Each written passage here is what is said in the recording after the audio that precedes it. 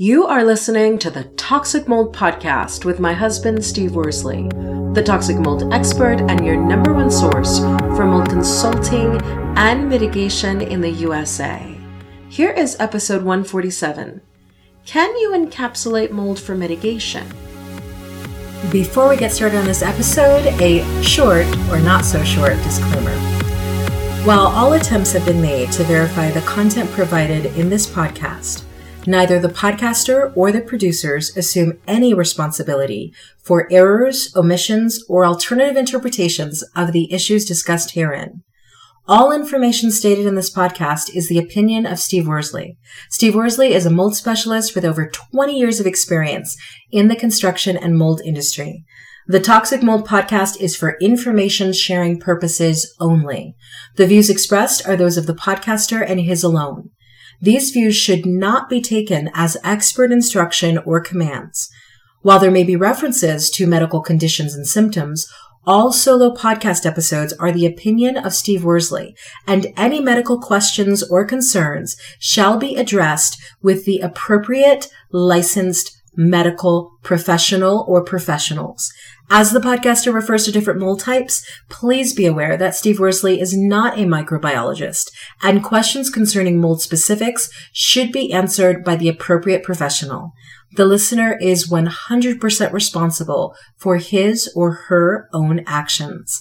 You can check out Steve's books on Amazon about mold and dealing with mold in your home at amazon.com/author/Steve Worsley. And if you're interested in scheduling a mold consultation, over the phone consultation with Steve, you can be sure to find out more about those and his availability at cnccontractorservices.com. Now, let's get to the episode.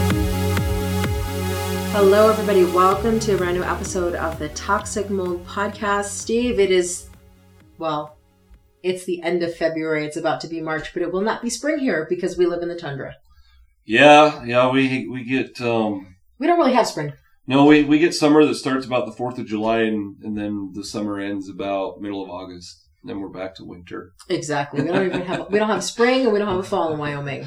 We do, but it's not very long. Yeah, no, not long enough to even talk about. No. But, the tourists, they sure love this area in the summer. Well, and the good thing about being in the tundra at this time is no tourists. Yep. They're, unless they're snowmobilers, then they come true. up here to Yellowstone, and because, we live in snowmobile country. But yeah, most people don't want to come visit this time of year. It's just, it's not a whole lot of fun. Yeah, no. But I like it. I get to plow snow, and we can go ice fishing and snowmobiling. Well, snowmobiling sounds fun, but ice fishing, not so much. So, yeah. But speaking of ice fishing, because with ice fishing, well, you're kind of encapsulated because you're sticking your pole underneath the ice. We are talking about, can you encapsulate toxic mold infestation? So explain to us, if somebody is encapsulating toxic mold, what exactly does that mean? They're literally covering it up. So whether it's with a sealant, a waterproofer, kills, spray foam, anything, they're literally just trying to cover it up. What do they think they're doing? Because I'm sure not everybody thinks that they're just... They think by definition they're encapsulating it. Like they're isolating it? They're making it airtight, yeah. Okay. They think that's what they're doing. That's what I get told. And there are times that we have to encapsulate mold. But by definition, So this podcast isn't going to be just about encapsulation. It's more of covering it up. Mm-hmm. But I get told... But can you really encapsulate mold? The reason I'm asking, it makes no sense to me because mold is naturally present in the air. It's a mold infestation. Okay, so... But can you even... Okay, so let me give you the example. You have Stachybotrys black mold on sheetrock. You cut out the sheetrock and you figure out that there's a whole trail down the rest of the sheetrock and underneath the carpets, underneath the subflooring, and behind a bathroom in the basement. How could you possibly encapsulate all of that? Even if you wanted to. You would have to you'd have to have access to it. You'd have to visibly be able to see it, and then they would spray whatever over it. Spray insulation, kills, whatever. But doesn't the spraying of it make it the infestation then airborne? Oh, yeah. So you can't really... Yeah, I mean, this is why we're talking about it. Okay. Is people just think they could spray it with kills. Like, Kills is a brand name. And do we use Kills for things? Of course we do. But we don't use Kills to cover up mold. And we're not promoting Kills, by the way, because they're not a paid sponsor. If they would like to be, they can contact us. Exactly. Okay, go ahead. So, we use it. People think that we're putting a waterproofer on to cover it up. We could put clear waterproofers on. The purpose of the Kills or waterproofing or primer, paint, whatever people want to use, stain, polyurethane, the reason for that for us is so that if there was a moisture intrusion event again, it won't affect that wood because that wood is protected. Okay, so it's a preventative measure, exactly, to prevent future after you've dealt with the mold. Now there's been this craze going on with a lot of mold companies where they swear that they have an organic green way to get rid of mold, and it's a fogging system. Yeah, that's so. And to me, that sounds like they're trying to say they can encapsulate the mold with the fog. No, they wouldn't say it that way. What they claim, so encapsulating they would have to do like we just talked about. They would have to have access to all that mold. Okay, and they literally, if you had enough money and had the right person that was consulting you or testifying on your behalf, you could sue the piss out of them because they saw that mold and they knowingly covered it up and didn't remove it. Yeah. What they're claiming with that whole, and we've done podcasts about it, we'll do more in the future, they think they can just fog and there's some woo-woo stuff in their chemicals that goes throughout the house and finds the Stachybotrys and it just kills it and then it just disappears and just poof, Yeah. That's literally what they try to say. So yeah, they don't claim to encapsulate it because to encapsulate something you would have to have access and see it. Okay, so they're claiming with the fogger that they are literally, the fog is destroying the mold. Yeah, it's I've had people reach out to me and I just, I declined to discuss it because I'm not gonna reach out to a company and try to explain to them why I believe what we are doing is the proper way. But what we're doing is so different than what they're doing.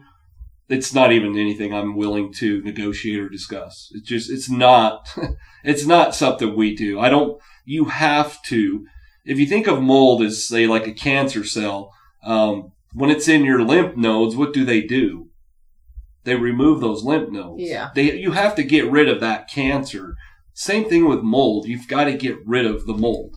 Period. So then in that way, there's no such thing as actually encapsulating mold then? Well, there is. There's times when, let's just say we're doing a mold mitigation job and we do a flood cut on an exterior wall. We come up however high and the outside, so the sill plate of the wall, which is a bearing wall, has some mold. Well, we can't get underneath that to take care of the mold between the bottom sill plate of the wall and then the subfloor itself. Okay. The only way you can do that is to cut that out. Well, as you can imagine, our clients are not going to let us cut that out. Yeah. So we do have to, and there's steps we take, but at the end of the day, we can't get to that to sand it down, to blast it, to do anything to it because we can't see it. We have to encapsulate it with Kills or any waterproofer. And we're very clear to our clients. If you're not going to let us cut the wall out, there could be, and it doesn't mean there's always there could be a little bit of mold sandwiched in there. Okay. Does that make sense? So you're saying there are certain situations where you do have to encapsulate the mold. But that's because of our clients. Because they don't want to pay us. The client is not going to pay another how many thousands to tear walls out. As you can imagine, that's an exterior wall. Exactly. That's a lot So of we're money. dealing with siding on the outside. So yes, there are circumstances where we do have to. And it's not that we want to, but we're very clear why we are doing what we're doing. But obviously, anytime somebody is encapsulating mold, whether it's because the client doesn't want to pay an extra amount of money or whether it's a landlord who wants to just deal with the problem, whenever you're encapsulating mold, you aren't actually fixing whatever's causing it. You're not getting rid of that mold. Okay. So, and our listeners would be like, so you mean to tell me that that's what you guys do as professionals? If we are not going to be paid to remove those walls, we have to do what's in our best interest for our clients. So would I say we're covering up a mold concern? No.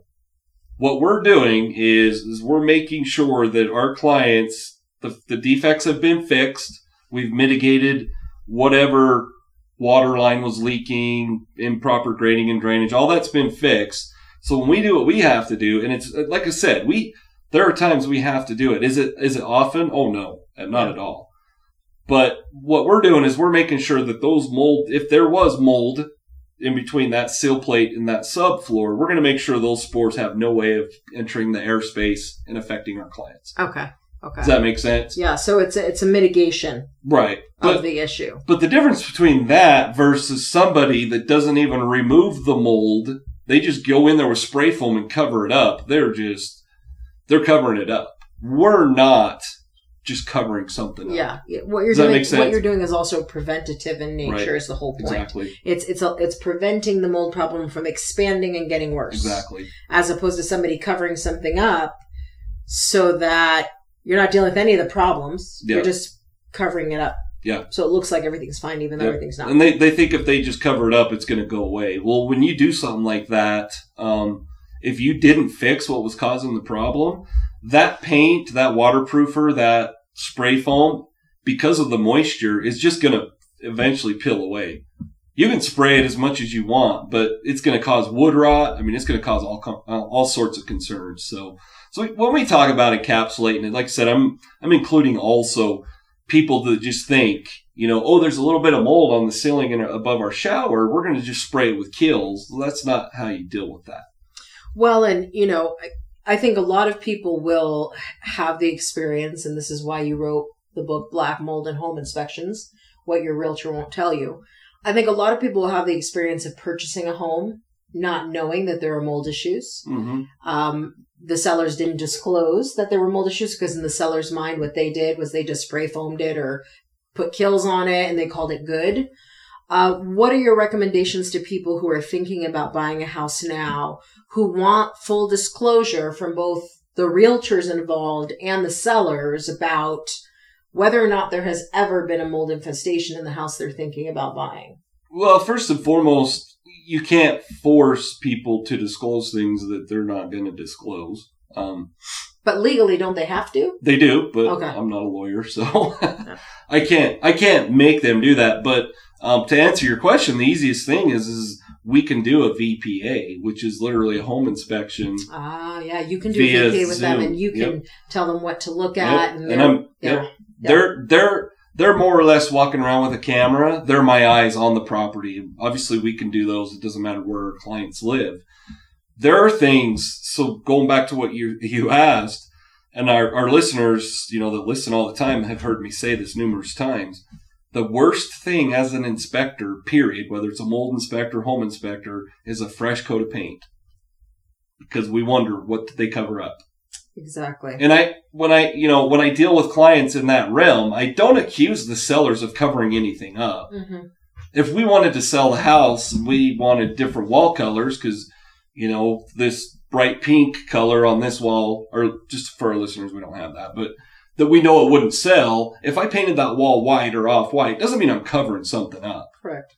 But as an inspector, you have to be the negative Nelly and be like, well, why did you cover something up? Now, are there ways for us to know? Absolutely. I could tell easily when people would cover stuff up, and whether it was tobacco, tar, mold, anything, you can tell. Once you do a visual walkthrough of a home, you can tell if they really maintain that home or not, if that makes sense. That does make sense. But did I answer your question? Kind of? Not really. Not really. So let me go a little bit deeper on the question. It wasn't until you explained to me how home inspections are supposed to work, because I've purchased 2 homes in my lifetime thus far. And in both situations, the realtor took care of the home inspection. The realtor took care. I never saw the home inspection. I just let the realtor take care of it. They told me what passed or didn't pass for an FHA loan, what needed to be. But I had no interactions with the home inspector. And I just assumed that mold was part of the home inspection.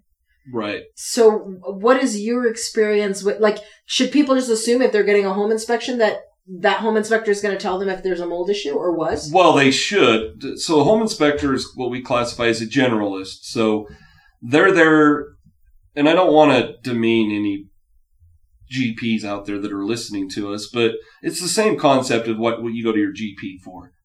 You go to your GP and you're like, man, my well, I shouldn't say shoulder. I'm trying to think of something else. But let's just say you're having stomach issues. You go to your GP and they're like, okay, they're going to try to figure it out. They'll do some blood work or whatever. Maybe put you on medications. If it doesn't clear up in like 2 weeks, what are they going to do? They're going to recommend you to a GI doctor. Correct. If you're pregnant, you're not going to see a general practitioner. Exactly. You're going to go to you might find out from them you're pregnant. Yeah. But then you're going to move to the specialist. So that's what a home inspector is supposed to do. They're a generalist. They're there to find major defects.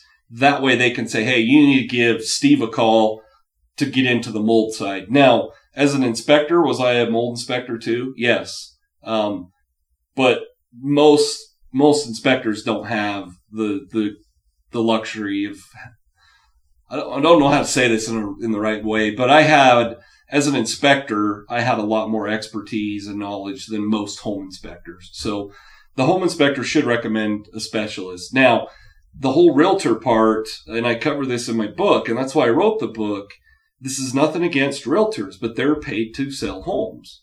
Correct. They don't make a commission if you don't buy the home. So you need to be careful of having them as the middle person. Now, they're very good at having you sign stuff and making sure that they are legally covered. But if our listeners are listening to this and they're in the home purchasing process and they're not involved with the home inspection and didn't get the report, didn't show up at the property, that's a problem. Okay. And we offer consultation packages for the whole home buying process, but don't let your realtor make those decisions. It goes back to, would you let somebody make your decisions about what the surgeon's going to do, or are you going to trust the surgeon? Exactly. I would trust the surgeon. Exactly. Trust this. Yeah. And I would want to talk to the surgeon. I wouldn't want some middle person to be going, just making the decision. Well, we're the insurance advocate, and we're. My point is if there's a vested interest in another party, you need to be involved yourself. So going back to yours, and you know this by now, you should have been, but you didn't know any better. Yeah. You should have hired the home inspector. Exactly. You should have done all that. Right. Most states, by law, the realtors can't do that. Oh, wow. Now, do they? Yeah, I don't know. All the time. I dealt with it, so yeah, but I'm not accusing anybody of anything. But you admitted that's how it worked, and it shouldn't be that way. Correct. It really shouldn't. And this is the biggest purchase you're ever making if you're purchasing a home. So make sure you know what you're getting into. And on the flip side, if you are a seller, by law, if you know you have a mold problem, you must disclose that. Exactly. You cannot cover it up with spray foam and then not tell people, because if that ever comes back legally, you will be in the wrong. Yeah, I can say this without disclosing addresses, names, or anything. If properties that I have inspected, or I have pictures from whoever, and I have pictures of mold infestations, and let's just say down the road, my client comes to me and says, yeah, I purchased whatever address, I think I have a mold concern. If I have all that documentation, I hope whoever covered it up has some really good lawyers. Yep, because that documentation can be subpoenaed and used. Well, I would give it to my client. Correct. I would say, I'm representing you, and it would not be pretty. Correct. So there's just no reason to cover up the mold. Just make sure it's done properly. But we live in a world where money seems to be the driving force of a lot of things. Exactly. And so given that, what's your call to action for people? Just walk around your house and just check for suspected mold, any discoloration, water stains, paint peeling, anything that could indicate like moisture problems. There you go. And so this is great information, but if you're not signed up for the email list, then you're missing out on the emails that come out every 2 weeks that will give you even more information. Yes. And so make sure that you go and you get, the mold investigation checklist, the mold fact sheet. Those are 2 email lists that they can sign up for. And you can find the mold investigation checklist at CNC contractorservices.com. Lesson of this podcast episode is don't cover up mold. Exactly. Never do it. There you heard it. It could be a liability issue down the road. Big time. And you don't want to pay if you don't want to pay somebody to do mitigation on mold, you certainly don't want to pay lawyers. No, they're a lot more expensive than we are. So. Yes, they are. All right, you heard it from the expert. We'll catch you on the next episode. Prevent toxic mold exposure before it gets in your home. Download Steve's free mold investigation checklist at tinyurl.com/CNC mold checklist. Again, download Steve's free mold investigation checklist at tinyurl.com/CNC mold checklist.